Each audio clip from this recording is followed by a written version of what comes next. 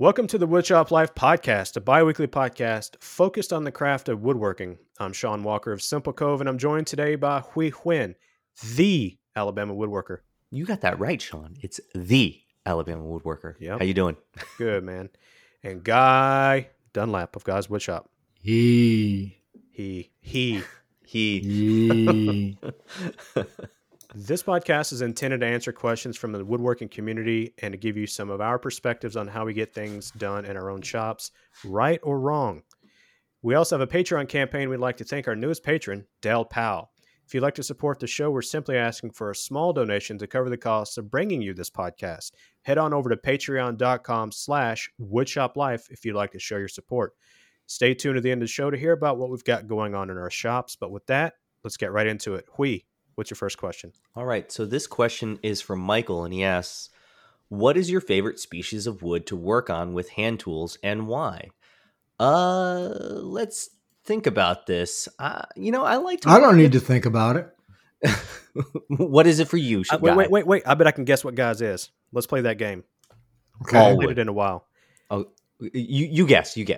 I think Guy was going to say genuine mahogany. Absolutely, 100% Honduran mahogany. Yeah. Really? If you've ever used hand tools on Honduran mahogany, you'll understand. Okay. It sticks with me.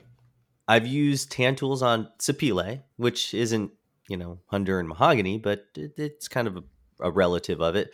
I think I like soft maple. I like cherry. I like walnut.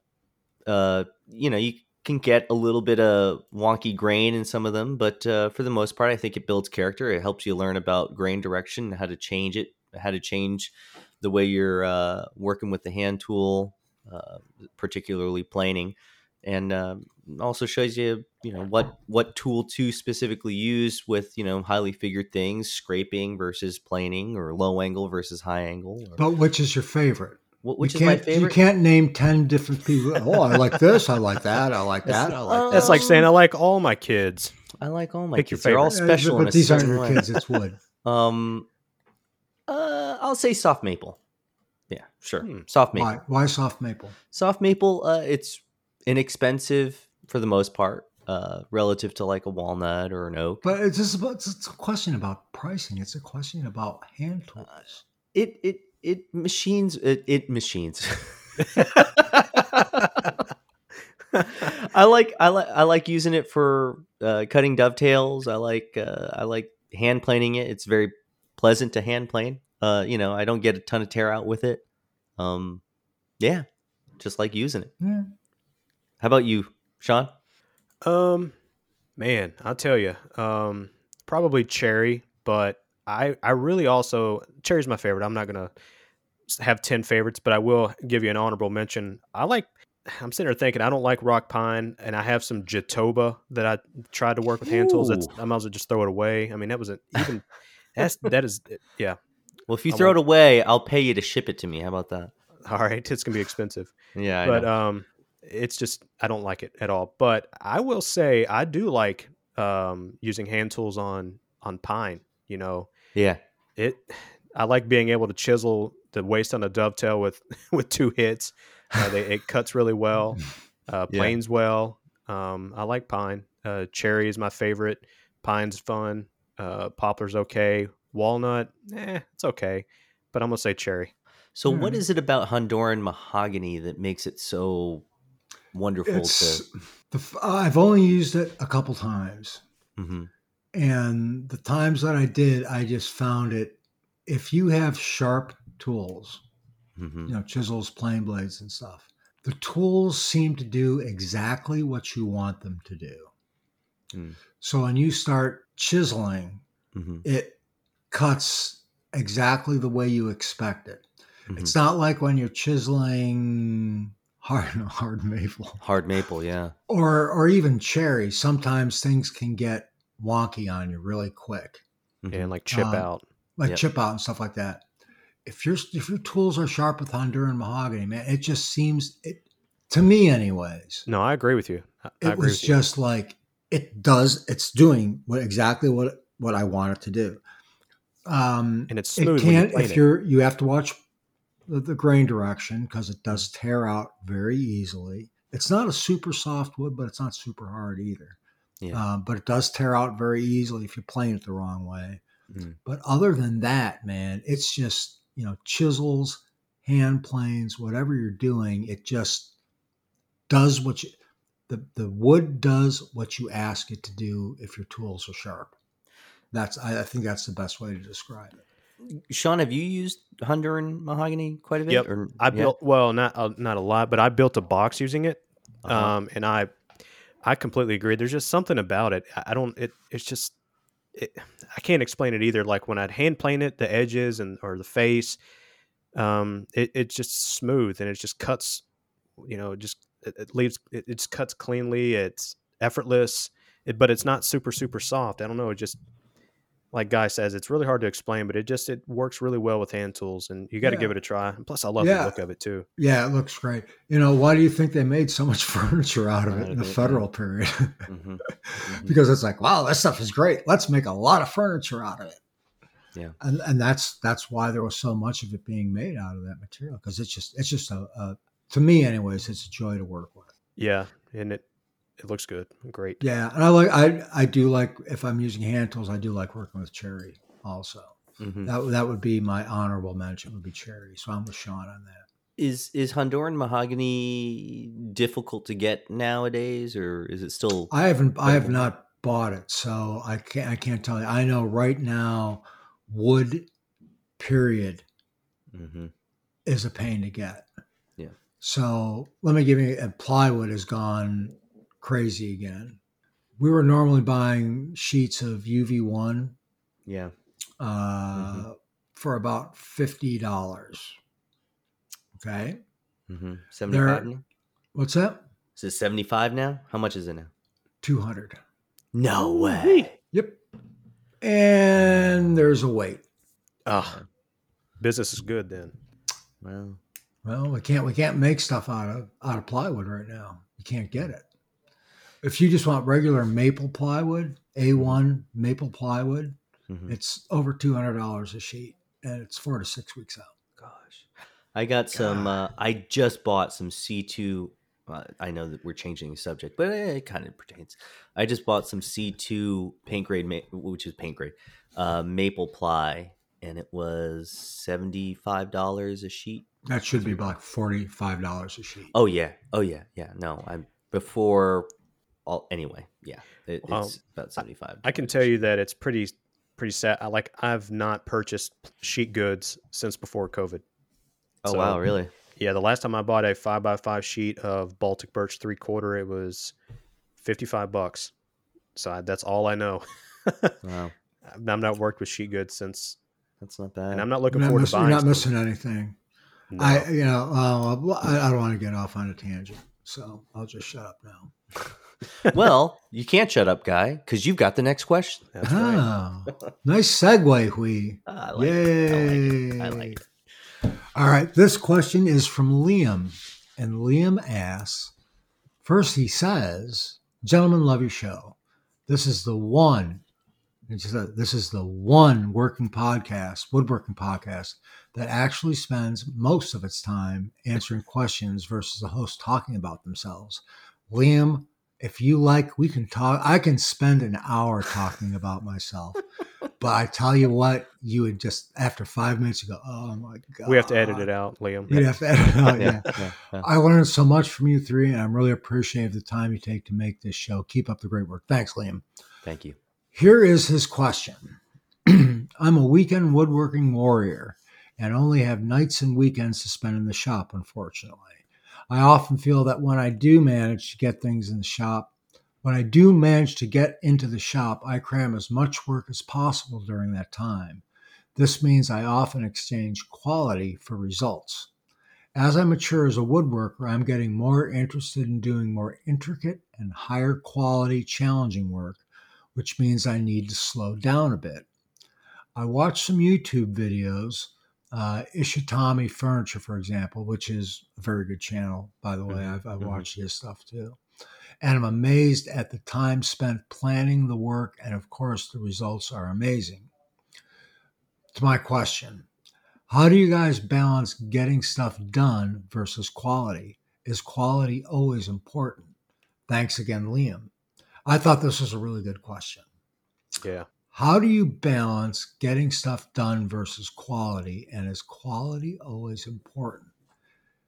My answer to that is quality is important most of the time. Unless if I'm building something for myself that's going to be in my shop, that's shop grade, I don't care as much if something isn't perfect. I don't, in other words, if I screw something up, I won't try to fix it. If it's for my shop and I screw something up, I'll just fix it and live with the blemish.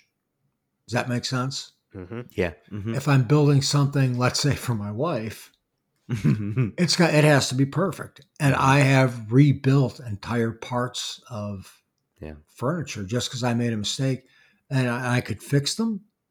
But a careful eye, like my wife's, will see them, and it will haunt me for the rest of my days. So the other part of this question, how do you guys balance getting stuff done versus quality? The way I look at it now, after doing this for a couple years, I only worry about the quality of the parts that people can see. So let me give you an example. The back part of a drawer, don't care. The underside of a top, don't care. I'm not going to spend 2 hours sanding a top, the bottom of a top, that nobody's ever going to see. Right. I go through this with the guys at work all the time. They're doing, and they say, well, what about this little thing right here? I'm like, well, they'll see it. I said, here's what happens when we deliver our furniture, and tell me if I'm wrong. You throw it in there, and the customers hold their arms up and go, oh my God, it's so beautiful. I love it. Thank you. And I ask them, do they get on the floor on their back and crawl under and look up at the bottom of the piece? No, never. The worst thing that's going to happen is you're going to deliver it to some guy in a loading dock, and he's going to say, thank you. And he ain't even going to look at it. So the bottom line to all that is worry about the stuff that people are going to see or their eyes are going to be drawn to.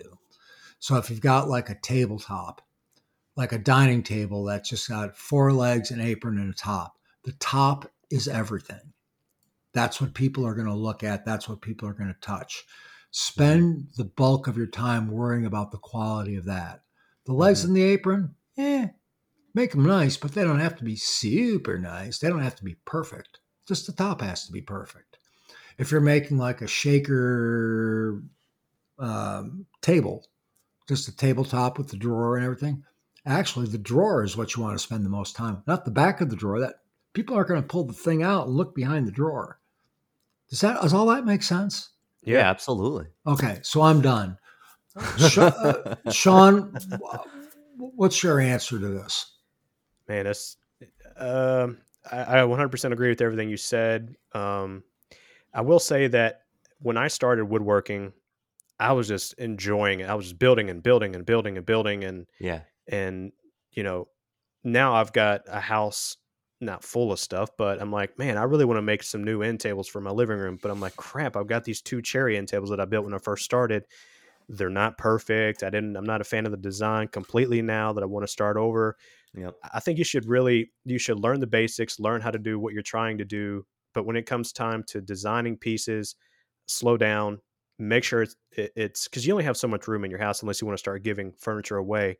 Slow down, make sure it's the design you want, implement something every new project you tackle, integrate some new skill set that you've not done, inlay or veneering or a joinery technique or something like that. That's really good advice. And push your abilities and learn something new. And that's how you're going to push your skill sets forward. You only have so much room in your house unless you start giving it away to family, which is what I've done. But I understand when you're first starting, you just want to build. I'd buy 100 board feet of 100 board feet of cherry, and I didn't even have anything planned for it, but give me 3 weeks and I've gone through that 100 board feet of cherry. And then my parents leave with 2 end tables or something like that, or all kinds of furniture that they have. It's tough, especially when you're first getting started and you're a weekend woodworking warrior and you just want to build. Hopefully, what I've added to Guy's answer helps you a little bit to push your knowledge and skill sets, but take your time and do and figure out what you want to build so that you're not building the wrong piece or building something that you're going to regret building later on, because then it's wasted time, wasted lumber, and just take a little bit of time during the week and plan it out better. But yeah, what you got? Not much more. Yeah, I think both of you were right on there.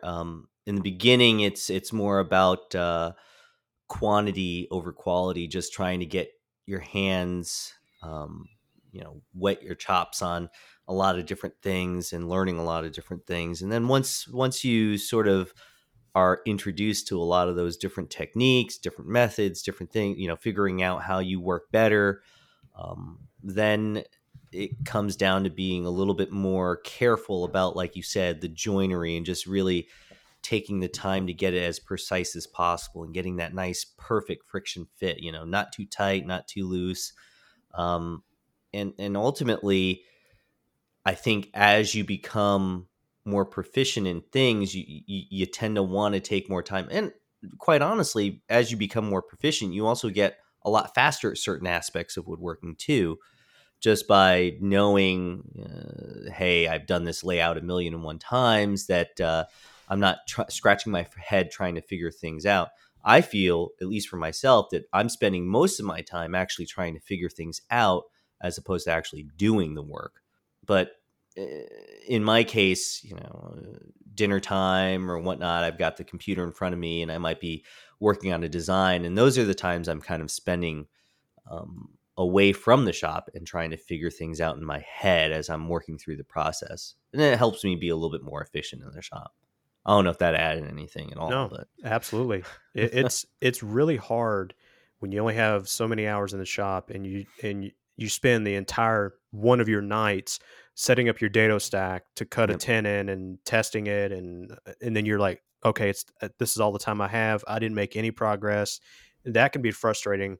But you just gotta, it is what it is. That's all the time you have, but you will regret later on building a sloppy piece that you wish you would have spent the time and made it better. And that's, I look at several, and we as woodworkers will always do this, but I look at some of my end tables I was just talking about. There's all kinds of flaws with that stuff, that just because I rushed it because I felt like I had to get it done in order to move on to the next thing. You got to slow down, and with every piece, take your time and make it the best that you can, because you don't get a whole lot of second opportunities to rebuild stuff unless you give it away for free. Right. Yeah, and I just had this discussion with one of my guys today that I work with, and he was building something, and I saw a major flaw, because when they give us stuff at work, they don't tell us how to make it. Right. This is the material it's to be made out of. Here's a hand-drawn sketch with a crayon on a napkin, and really? Build some it. rough dimensions. I didn't know that guy. Yeah, and build it. Wow. Yeah. Sometimes we get photos of stuff. Usually it's just nothing. It's just build this. So he was building something. I saw what he had done, and I said, hey, before you send this back to finishing, to where it kind of like finalizes everything, you might want to fix this and this, because it's not done right. And those are the things that and of course he just ignored me and sent it back anyways. Of course, after woodworking for about 1.5 years, he knows more than I do. Anyways, that's another subject. But I guess what I'm saying is if you see a mistake and you know it's a mistake, fix it. You got to fix it. Yeah. Fix it, especially if it's yours. Not necessarily a customer's, but if it's yours and it's something you're going to see in your house every day, that mistake will haunt you. Yes. Every time you look at that piece.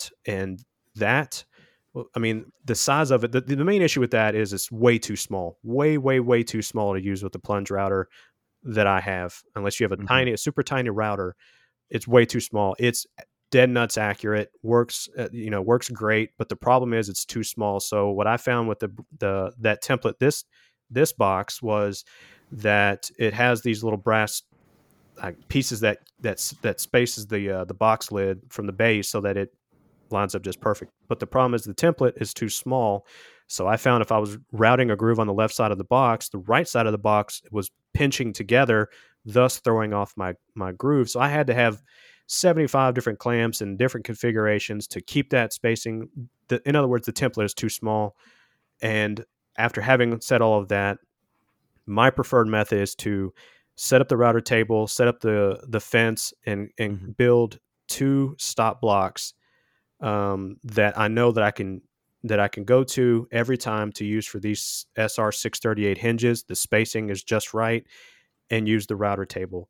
Now those the template systems that Rockler and Brusso sell may work for some. I just found that it's too fussy to use. And again, I had acrylic issues with the Rockler one.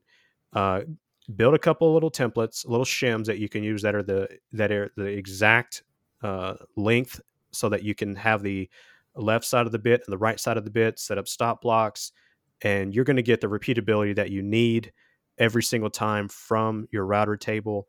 And with that, obviously referencing the router table top, it's just an easier process, because with the side mount hinges, you have to have the depth correct. You got to have the width, or the I guess the length of the groove correct on the top and the bottom, and they've got to be in the same exact location in reference to the edge of the box on all four of your grooves. And if they're not, your lid's not going to fit perfectly. Any one of those dimensions are off, you're going to have issues. If it's too deep, the box is not going to close all the way. If it's too close, they just got to be perfectly lined up. And I feel that a router fence with those two stop blocks is going to give you the repeatability that you need. And you always need to test with scrap pieces that's the same exact thickness as your box sides, and with veneer on them, if you can cut off a scrap piece big enough. But I found that those two, I've wasted money on the Brusso template system. I'm not going to use it anymore. Rockler sent me that other one for free, but it had issues. Use a router table, set it up, get stop blocks that you can use over and over again with those same hinges, and just keep them. And that's going to give you the repeatability that you're looking for. And that's what's worked for me. And it's worked great. I used the Brusso on this latest box. And that's when I found out, like, okay, I'm done with these. I'm just going to stick with the router table. Now, this, in your case, in the situation that you were using these side mount hinges for, this case was a lid that was the exact same dimension as the box itself, correct? Yeah, I cut it loose from the box. Gotcha. Okay. When I say side mount hinge, side rail hinges, maybe is what I mean to call them. It's just the L-shaped 95-degree hinges. Yeah, SR 638s. Yep. Yeah, I'm looking at. Gosh, they're expensive. Oh, so they are. I thought so. It's not a butt hinge. No, it's not. No. Yeah, I may have described it wrong. It is. Yeah, I know. I'm just teasing. Yeah. I love the. Yeah. Yeah, they're $40 a pair. My goodness. 40? It's not that cheap. That's not that expensive. No, not for quality hinges. They're not. Nope. Listen here, Mr. Festool. Whatever. For small, they're pretty small. Yeah, but no, I understand. Its quality is. Yeah. Listen, I spent a lot of money on things. Okay? Oh, I know. Mr. Festool, right? Yeah, that's great. I've never actually installed these, but I'll take your word for it, because you've installed a lot of them. There's no room for error. So what are you putting the stop block in front of the router bit? Is that right? Okay. Yeah, so that when you do one of the sides of the box, obviously it's going to right up against the fence, and it's going to, let's say you're looking down at the box, you've got the right side up against the fence, or the whatever side, and it's just you push it into the bit, and you want the stop block to be the overall length of what you need to cut minus the thickness of your bit. And so then you're going to flip it around, and then you're going to actually put the box on top of the bit. You're going to plunge down and then slide it the other way and stop it. So you can have one, but you'd have to keep moving your template back and forth. So it's just easier to have two. Yeah, it's. I installed a set of these hinges one time. Yeah. And it was on a humidor I built probably, it's got to be 15 years ago. And I just marked them out and cut them. By hand? Yeah. Well, I used a plunge router, and I built up the sides of the box. I actually cut the hinges out before I built the box. So I just had the sides that I could put in a vise and put extra material so that the router didn't get tippy on me. I knew I was going to be installing them, so I did it that way. I didn't have any problems. How did you cut it out before you built the box? Well, I had all the parts cut already, and the top was not cut away from the box, so the top was made separate. I just had the tops and the top, and I had the sides, and before I assembled it, I cut the stuff for the hinges. Oh, before you glued up the miters? Yeah. Interesting. Yeah. And I remember doing it because I was looking at it because if I build the box first, I'll never, the router will be too tippy. I didn't think of using a router table because I'm not that bright. So I just put it in my vise and I put a couple pieces of wood on either side of it. So it gave me like, an inch and a half, 2-inch space to balance the router on. I just marked it out and I just used a plunge router and I just cut it. With an edge guide? Yeah. Okay. Yeah. So I'm looking at this because I was curious, right? I've not seen this jig from Rockler before. So there are two aspects to it, right? There's the hinge mortising system itself, but then you have to get the template, I guess Q1, Q2, Q3, all the way, however different templates they have. For their hinges. For their hinge, correct? Yeah. Yep. And that didn't end up working out all right? No. No. In theory, it's a great sized jig. I was able to line it up. I was able to line the box up just perfect with the jig. So in other words, there's two things you got to line up on the box. One being you got to have the top and the bottom flush on the sides, and then you got to have the gap between the top and the bottom fit just right so that the spacing between it, so that the template that you insert into the Rockler jig combined with your bushing cuts you the perfect slot, depending on the length of the spacing in between them and the length of the insert. The issue that I ran into was that the insert would not sit flat, and it was popped up on one side a little bit and flush toward the bottom. So that meant that the top, when I was routing the top, you go all the way to the back, it wasn't deep enough. You go all the way to the front, and it was starting to get deep enough, and then you go all the way to the bottom, and it was perfect. So I had to clean that out.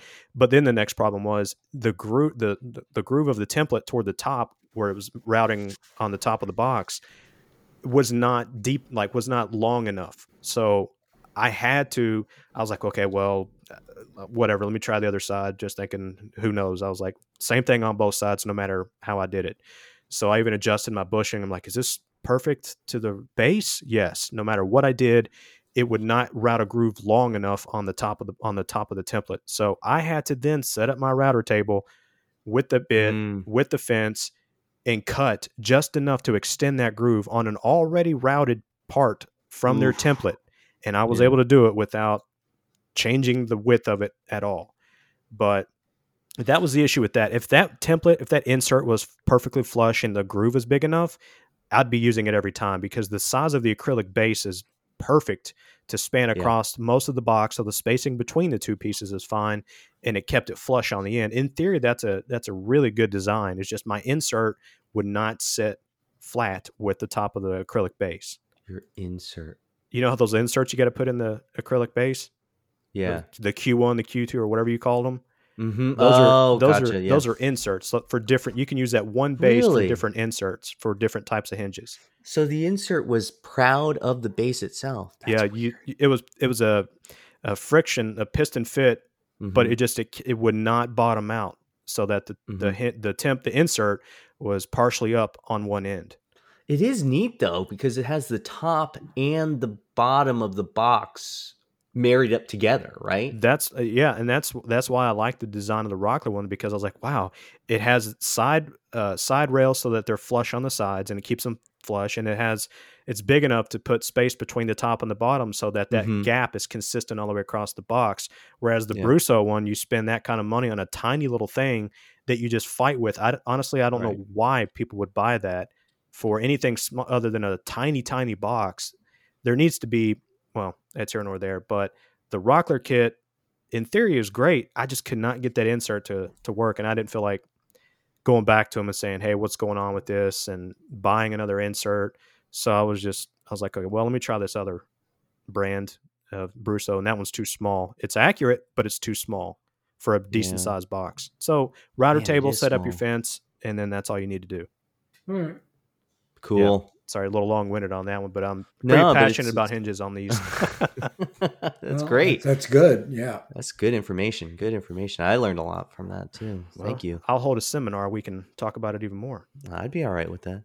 All right. It's on to you, Hui. What you got for us next? All right. So this is from Mike. The first question was from Michael, and this one's from Mike. Hey, guys, I've been listening from the beginning, and you have the best podcast. Well, thank you, Mike. Well, I want to make a bow front bedroom set. Nightstands, chest of drawers, and dresser. That is a big undertaking. I plan to make the drawer fronts out of bending ply and 1/16 inch shop sawn veneer. I was considering sawing them out of 12-quarter or 16-quarter cherry, but some of the drawers will be 10 inches tall, and I'm concerned about the stability of the wood over time. After I bend and glue the drawer fronts, how should I square up the ends so that they are parallel, plus have a flat on the back of the drawer sides? Also, I usually hand cut dovetails when making drawers. Since the fronts will basically be plywood, I am thinking this will be difficult. Is there another technique that you could suggest that would be strong yet simple to make? Also, the dresser will be 2 drawers wide with a single bow. Each drawer will have a half bow. Whatever technique I use to make the drawer fronts on the end tables and chest of drawers will need to be different for these drawers. How do you suggest I square up the ends and create a flat on the back for the dresser drawer? Sorry about the long and 3 questions, but I'm stuck. Thanks for all the help and a great podcast. Oh, this is interesting. So he's wanting to use bending ply, and he's wanting to make the bowed drawer front out of basically bent lamination, right? And then resawing the veneer. And the reason why he's wanting to do that is that he seems concerned about the drawers being 10 inches tall and wood stability. So let's first maybe talk about that. Is that a concern? Because one of the methods that I know of, and there's a gentleman by the name of David Buff. He actually has a YouTube channel. And then an article from Popular Woodworking Magazine that I saw a while back on a New York Pembroke table. And they're very similar methods, but somewhat different in certain ways. But the one method that I know of to make these bow front is not to use bending ply and bent lamination, but actually to have like a solid block of poplar, dovetail that in, and then add another solid block of whatever decorative front you want, right? So let's say 8-quarter or 6-quarter mahogany, let's just say, and then cut the bow from the front and the back once the solid block of poplar or soft maple or whatever inexpensive wood you have is dovetailed to the sides. So I've seen that done that way. Another way I've seen it done is to use like a solid block of poplar or inexpensive wood, cut the dovetails, have it all square, cut out the shape for the bow front, and then use hammer veneering, right? So get a thin sheet of veneer, decorative veneer, whatever you want the front to be, and then hammer veneer it. Would that be a concern if these drawers are 10 inches tall? I don't know the answer to that. Guy, do you have any insight on this? Because I know you've done some bowed front doors, drawers, and whatnot. Yeah, I've done a bunch of them. When I'm doing doors or drawers, I like to use the bent lamination method. Mm-hmm. And I like to use the jig that I made the bent lamination to cut those flats. Mm-hmm. Could you use that same jig to hold the piece in a vise and cut the dovetails? Sure. Okay. Because that's the other possibility that I was thinking that he would do. Well, for me, I would just bag the dovetails because they're unnecessary and they just look nice. True. It's not. It doesn't add anything. Mm-hmm. When I normally do bent drawer fronts and drawer sides, I usually use dowels, Mm-hmm. and I just peg them. Yeah. I put a rabbet and I put a dowel in it and I Peg it. Yeah. Yep. Mm-hmm. Mm-hmm. And then in terms of cutting that rabbet, again, you can use the form that you Yeah. did the bent to cut the rabbets in, right? Yep. Yeah. Yeah, that's just to add one thing that is a possibility. Mm-hmm. If you, I don't even know if this is worth mentioning, but I'll say it anyway. So Mm-hmm. another thing that you could possibly do is potentially go with, I mean, I like the doweling idea, so don't shoot me down for this, too hard guy. But you could All right. use, you could do a sliding dovetail to connect the drawer sides to the drawer front if you're wanting to, Mm-hmm. if you're wanting some different type of mechanism. I mean, that's just another option that you could use to connect the sides to the front. Like Guy said, I've also used the actual bending form to cut the end square. Works perfect. It's Yeah. a good technique. Now, let me kind of go back on this real quick and just to bring something up because I want to pick your brain, Guy, because you've got the experience on this. Now, when you well, no, I'll let you shine here in a second. Oh, sweet. How would you make? I got so many questions going through my head here. Sorry. How would you? What material would you use to make these drawer fronts? And after that, what would you use for the veneer on the front of these? Would you make shop made 16th inch of an inch veneer, or would you go with something a little bit thinner than that to prevent some movement? What would your technique be for making the drawer, and what kind of veneer would you use? Well, for the drawer fronts, if the drawer fronts are curved, first you also have to determine how big the curve is. Mm-hmm. In most cases, it's going to be a pretty gentle curve for a drawer front. Mm-hmm. I would look at 1/16 to 1/8 inch thick shop sawn veneer. I would use the whatever material I'm going to make that I want to show in front. Mm-hmm. I'm going to make the rest of the drawer that also.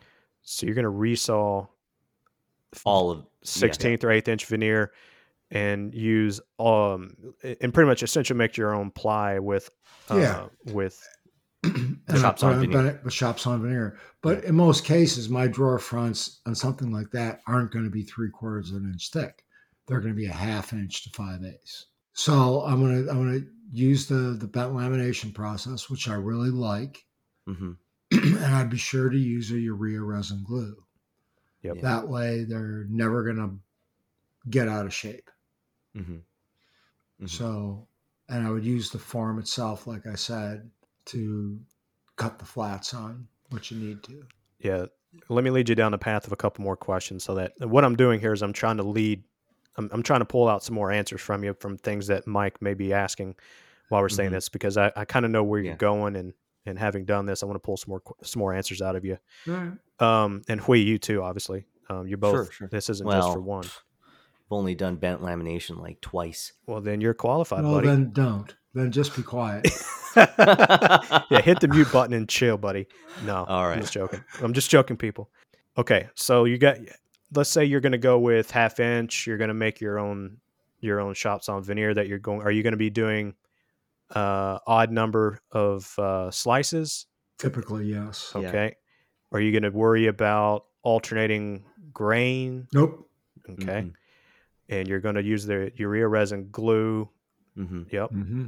Okay.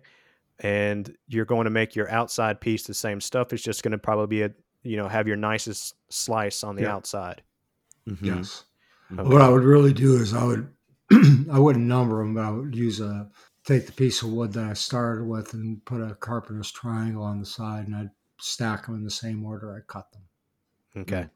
Mm-hmm. Now, I'm gonna ask you a couple more here, and this may be by the way, feel free to jump in here. I don't want to take over your question. I'm not trying to do that. No. The reason why I asked this is because I'm curious about all this stuff.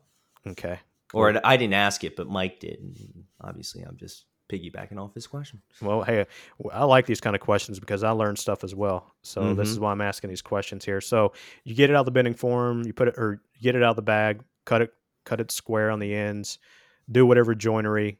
So now you need to cut a groove. So your drawer front's going to be curved, and so it doesn't have to be flat on the back. So in other words, you can you can cut a groove using a rabbiting bit, like a 1/4-inch rabbiting bit, a bearing guided bit to cut your groove for your drawer bottom. Your drawer bottom is just going to be curved to match the curve on the drawer front. Is that typically how you would do it, Guy?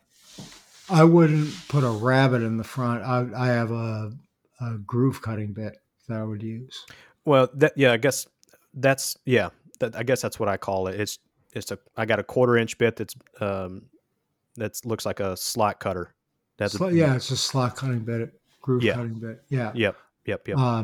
I would use that, and just if you have a negative part. So if I'm making a form for something like that, you don't necessarily need a vacuum bag to do it. Let's say you'd make the inside curve this number, then you have 5/8 of an inch, and then you have a negative, which goes over the top of it.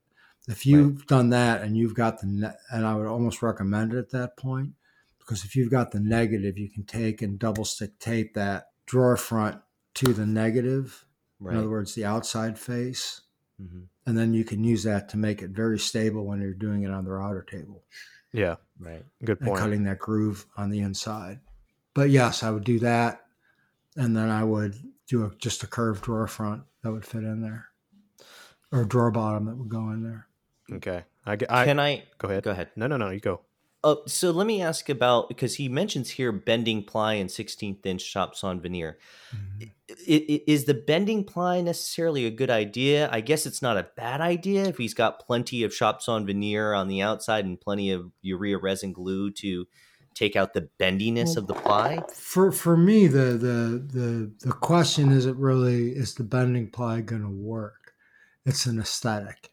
Mm-hmm. I wouldn't want to see plywood bending ply. It's plywood. Yeah, see the edges. You're still going to see the edges, and I wouldn't want to see that. Yeah, you have to edge band all the way around. It's not like regular plywood where there's a bunch of cores to it. This really isn't, but it's still going to have like a striped effect on the ends and the edges, and I just wouldn't do it. That's me though. Yeah. Whereas getting 12-quarter whatever thickness material and then resawing it, reassembling it based on the carpenter's triangle, you're gonna get. But something I mean, if I'm gonna do that, I could start out with 4-quarter or 5-quarter. Probably 5-quarter is what I would order. 5-quarter rough lumber, and I'd mill all the veneer out of one thickness of that, and whatever it ends up being is what it ends up being. Sure. Whether it's a 1/2 inch or 3/8 of an inch or 7/8 of an inch, I really don't care. Mm-hmm. It's whatever it ends up being. Now, I will finish by plugging a video that I made. Guy has plenty of awesome videos showing this technique as well. The last one that I made was a year and a half ago. Walnut with the bow front walnut cabinet. Mm-hmm. I used 1/8 inch ply. I did go the route of using plywood to make my bent lamination door with an outside, a beautiful outside curly walnut veneer and inside curly walnut veneer. I did have to edge band the entire thing. I do show, how I did that using cutting the veneer, letting the glue dry, then ironing it on. It's a pain in the butt. If I had the capabilities of resawing something that would fit, it's going to make things a whole lot easier. It's going to look it's not all about being easy, but it's going to look good. I did a video once, Sean. Here, I'm gonna up you. Okay. I did a video, Sean, where I made bent frame and panel doors. Mm-hmm. I've heard of that. Yeah, so the panel was bent, and then the frame pieces were bent also. Neat. I've done that without bending them. They just naturally twisted. That was your end tables, right, Guy? That was his buffet, wasn't it? It was a buffet. Oh, the buffet. Sorry. Come on, Well, I did. That was the first time I ever did that, and I haven't seen many people do that. Yeah. Not a frame and panel door. No, not a bent lamination on a frame and panel door. It was kind of a bitch, but I got it to work. That's did do a video. Last time I did it. I did do a video on bent lamination, but it was the bent stretchers on my dining table. That was it. Yeah. So not nearly as complex as bent frame and panel. Anyway, you have plenty of videos, Mike, to source if you want to. Shameless plug. All right. Next question goes to Guy. All right. Sorry, that I'm the host. I should have been passing along. That's my fault. We were just on that question for a long time. But that's a good question. It This was. question comes from Doug, and he says, "Thanks for the great podcast and answering a number of my questions in the past. As with many of us, I have a love-hate relationship with finishing." Yeah, I've heard that before. "I've been using shellac with a rubber." I know Hui dislikes that term. It's awkward. "Using Guy's method of preparing and using. I've recently tried hard wax oil Odie's, which I like, but I want to try spraying. I have a HomeRite Super Finish HVLP, i.e. cheap sprayer. Can I use this for spraying shellac? I know recently Guy had mentioned that he pretty much just sprays shellac now. I should say he just sprays his shellac now. I spray other things. If I do this, would I prepare the ratio the same as I would for rubbing? Any tips or tricks you can share would be greatly appreciated. Thanks, Doug." So, Doug, yes, you can use your cheap HomeRite Super Finish HVLP gun with shellac. And one of the reasons you can use it with shellac is extremely viscous. It's like water. Mm-hmm. And I still use a 1.5 pound cut. That's the only cut I make out of shellac is 1.5 pound cut when I make my own. So when you put that in a spray gun, it atomizes real easy. And the best piece of advice I can give you when spraying shellac is turn your gun, and if you have a way to set the power down on the pump or the turbine, do it. Put it way down. I usually start at like half the volume for the spray gun and half the pressure for my spray unit. Unfortunately, I've got a pretty powerful unit right now. And then I spray it till it starts atomizing, and then I start cranking it down. And when it just atomizes the stuff. And I can tell that well because I put a board in front of or a piece of cardboard in front of it, and I just spray it. I'm only spraying about maybe 4 to 6 inches away, and I'm looking for typically about a 4 to 6 inch pattern, if that makes sense. But it's a very, very light mist, because if you put too much of that stuff through there, you'll go through a quart of shellac in 20 seconds. I mean, where the hell did it go? But if you put it at just a very, very light settings and just enough so that it just atomizes, and you'll know what I'm talking about when you get there with it, where it just is working. That's where you want it. And it goes pretty far, and it does a really good job. It does, and don't spend a lot of time in one spot. Just left to right, right to left, left to right. If it's a larger piece, and there won't be a lot of drips, it'll dry really super quick. Doing methods like that, I've put as many as 5 or 6 coats on in a day, pretty easily, and not worried about it. Go ahead, Sean. I was going to pick Guy's brain again on this, just real quick. I'm not sprayed shellac with the HVLP, but I love using the rattle cans. So let me ask you, since you've used the rattle cans of shellac, obviously, how could Doug use that rattle can as like a gauge to determine if he's spraying too thick, too thin, if he has his gun set up semi correctly, or is it something that you want a finer mist than what's coming out of those rattle cans? I think the stuff that comes out of the rattle cans is usually pretty thick. Myself. So even thinner than that. Yeah. So you could use that as a gauge, like, hey, if it's this much, it's way too thick. I can go less. Yeah. When I spray shellac, I mean, I've got the gun turned way down. It's barely spitting out. I mean, it's just atomizing the stuff. And what I mean by atomizing, it's taking the liquid and turning it into a vapor. That's spraying out of the gun. I'm 4 to 6 inches away, and I'm looking at a 4 to 6 inch pattern. And like I said, it's just getting the surface wet. And I'll take it, and I don't stay in any space too long, or any single spot too long. and I just go left to right, right to left, left to right, right to left, and just keep going. And I overlap it, and it dries super fast. Even on a vertical surface, I don't worry about it running because it dries so fast. It dries in like 15 minutes. Mm. But like I said, I'm using a 1.5 pound cut too. So Yeah. the alcohol flashes off pretty quick because it's mostly alcohol.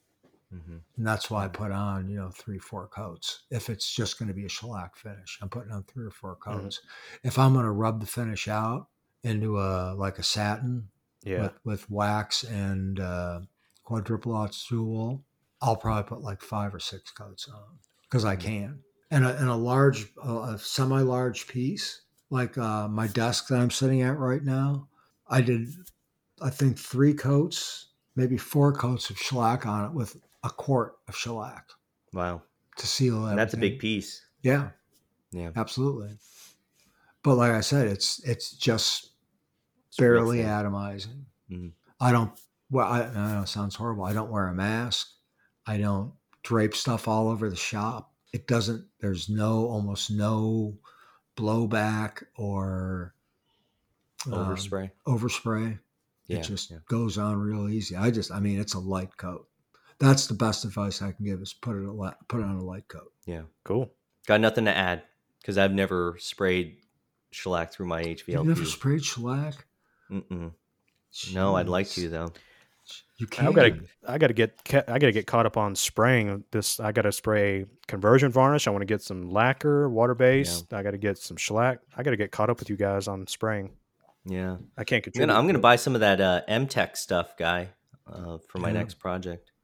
The pigmented water-based pigmented line. Gotta be careful. Why? It's cold in New Jersey. Oh, that's right. Yeah, good point. I don't buy any liquids that need to be shipped this time of year. Yeah. All right, well, let's not get sidetracked onto that. Okay. Yeah. Anyway. All right. Cool. It's off to. I got this. Yeah. I didn't know if I had to do your job, Sean. Well, hey, I'm slacking. All right, I'll take this final question from Julio. So there's 2 questions. I'm going to answer the first one on this episode, and I'll answer the second one probably on the next one. So let's see. Julio says, "Hi, I'm a longtime listener and that truly appreciates all the wisdom and humor you have provided over the years in your great podcast. I have a couple design questions for a sofa and a pair of side tables that I'm making for my living room. They are a pretty simple design that uses mortise and tenon joining for the aprons and the legs. I use my router with a 1/4-inch bit to make the mortise and a dado stack at the table saw for the tenons. The legs will be just under 2 inches thick from the material you can get from Zake quarter stock and about 28 inches long. The aprons are 3/4 of an inch thick and 6 inches wide. They could be slightly thicker, but they'll come from 4/4 stock." So his question is, if I use the 1/3 rule for tenons on the aprons, the tenons would be 1/4 inch thick if I use a 3/4 inch stock.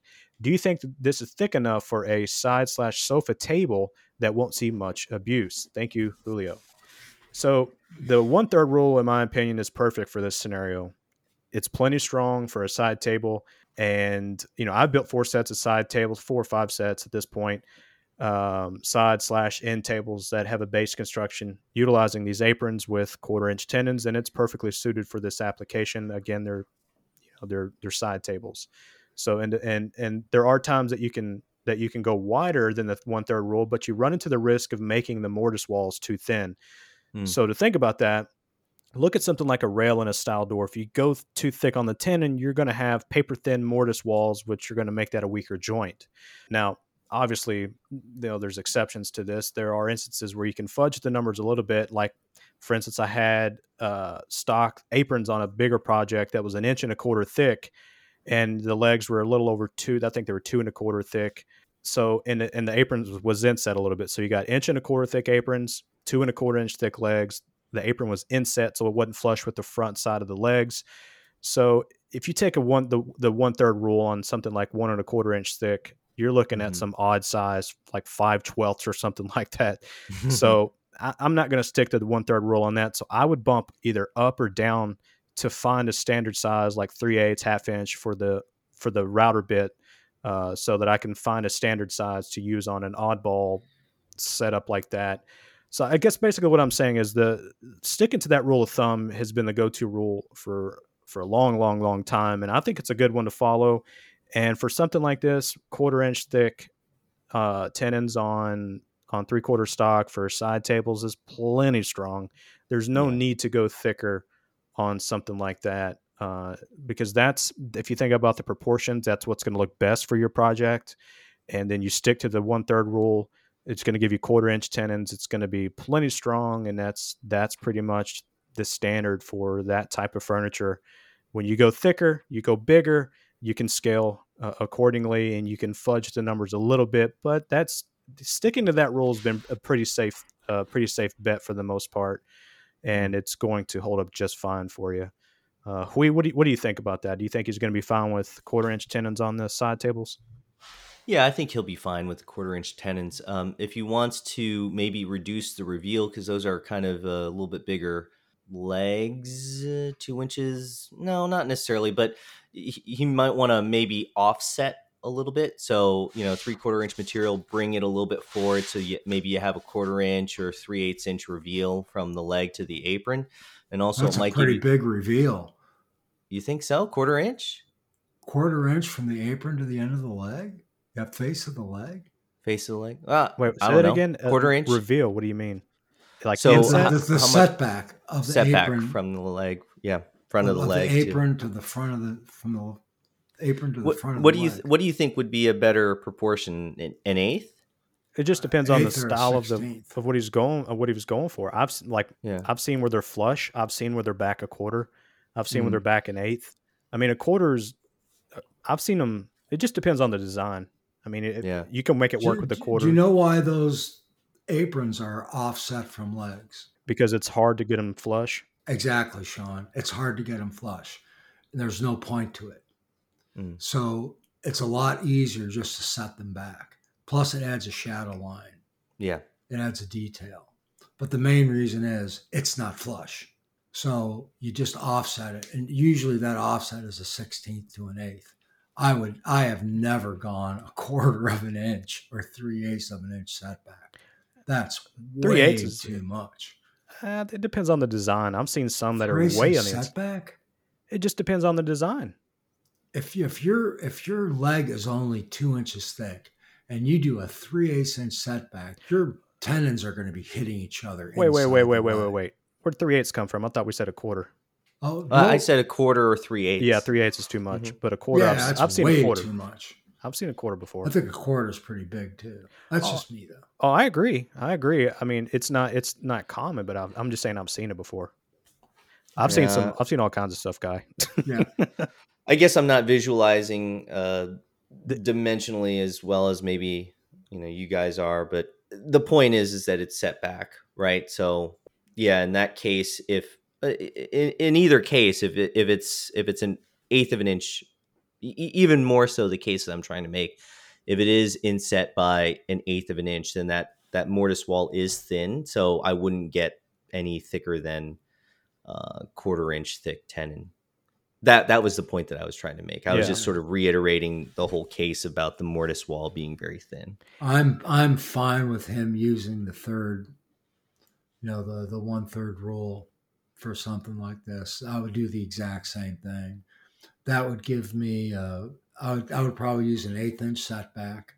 That would give me a 3/8 inch mortise wall to the front of the leg, and that's more than enough with a 1/4 inch tenon. Yeah, I think that's perfect. Yeah, there are certain designs that I've seen that are like mission style, where they're pretty set back, but it just depends on the style. I've done a couple jobs where the customers wanted the aprons right in the middle of the leg, and it's a little weird. It's really weird. And the way I did it was I used dominoes, like I would everything. But if I didn't have dominoes, what I did, because the dominoes would hit inside the leg, right, if I used them.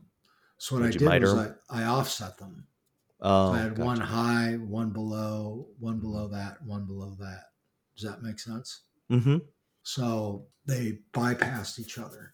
But I've also just made them really I've made the tenons with the dominoes much shorter than I would have liked. so they wouldn't hit inside. Because I get asked to do all kinds of crazy, stupid stuff.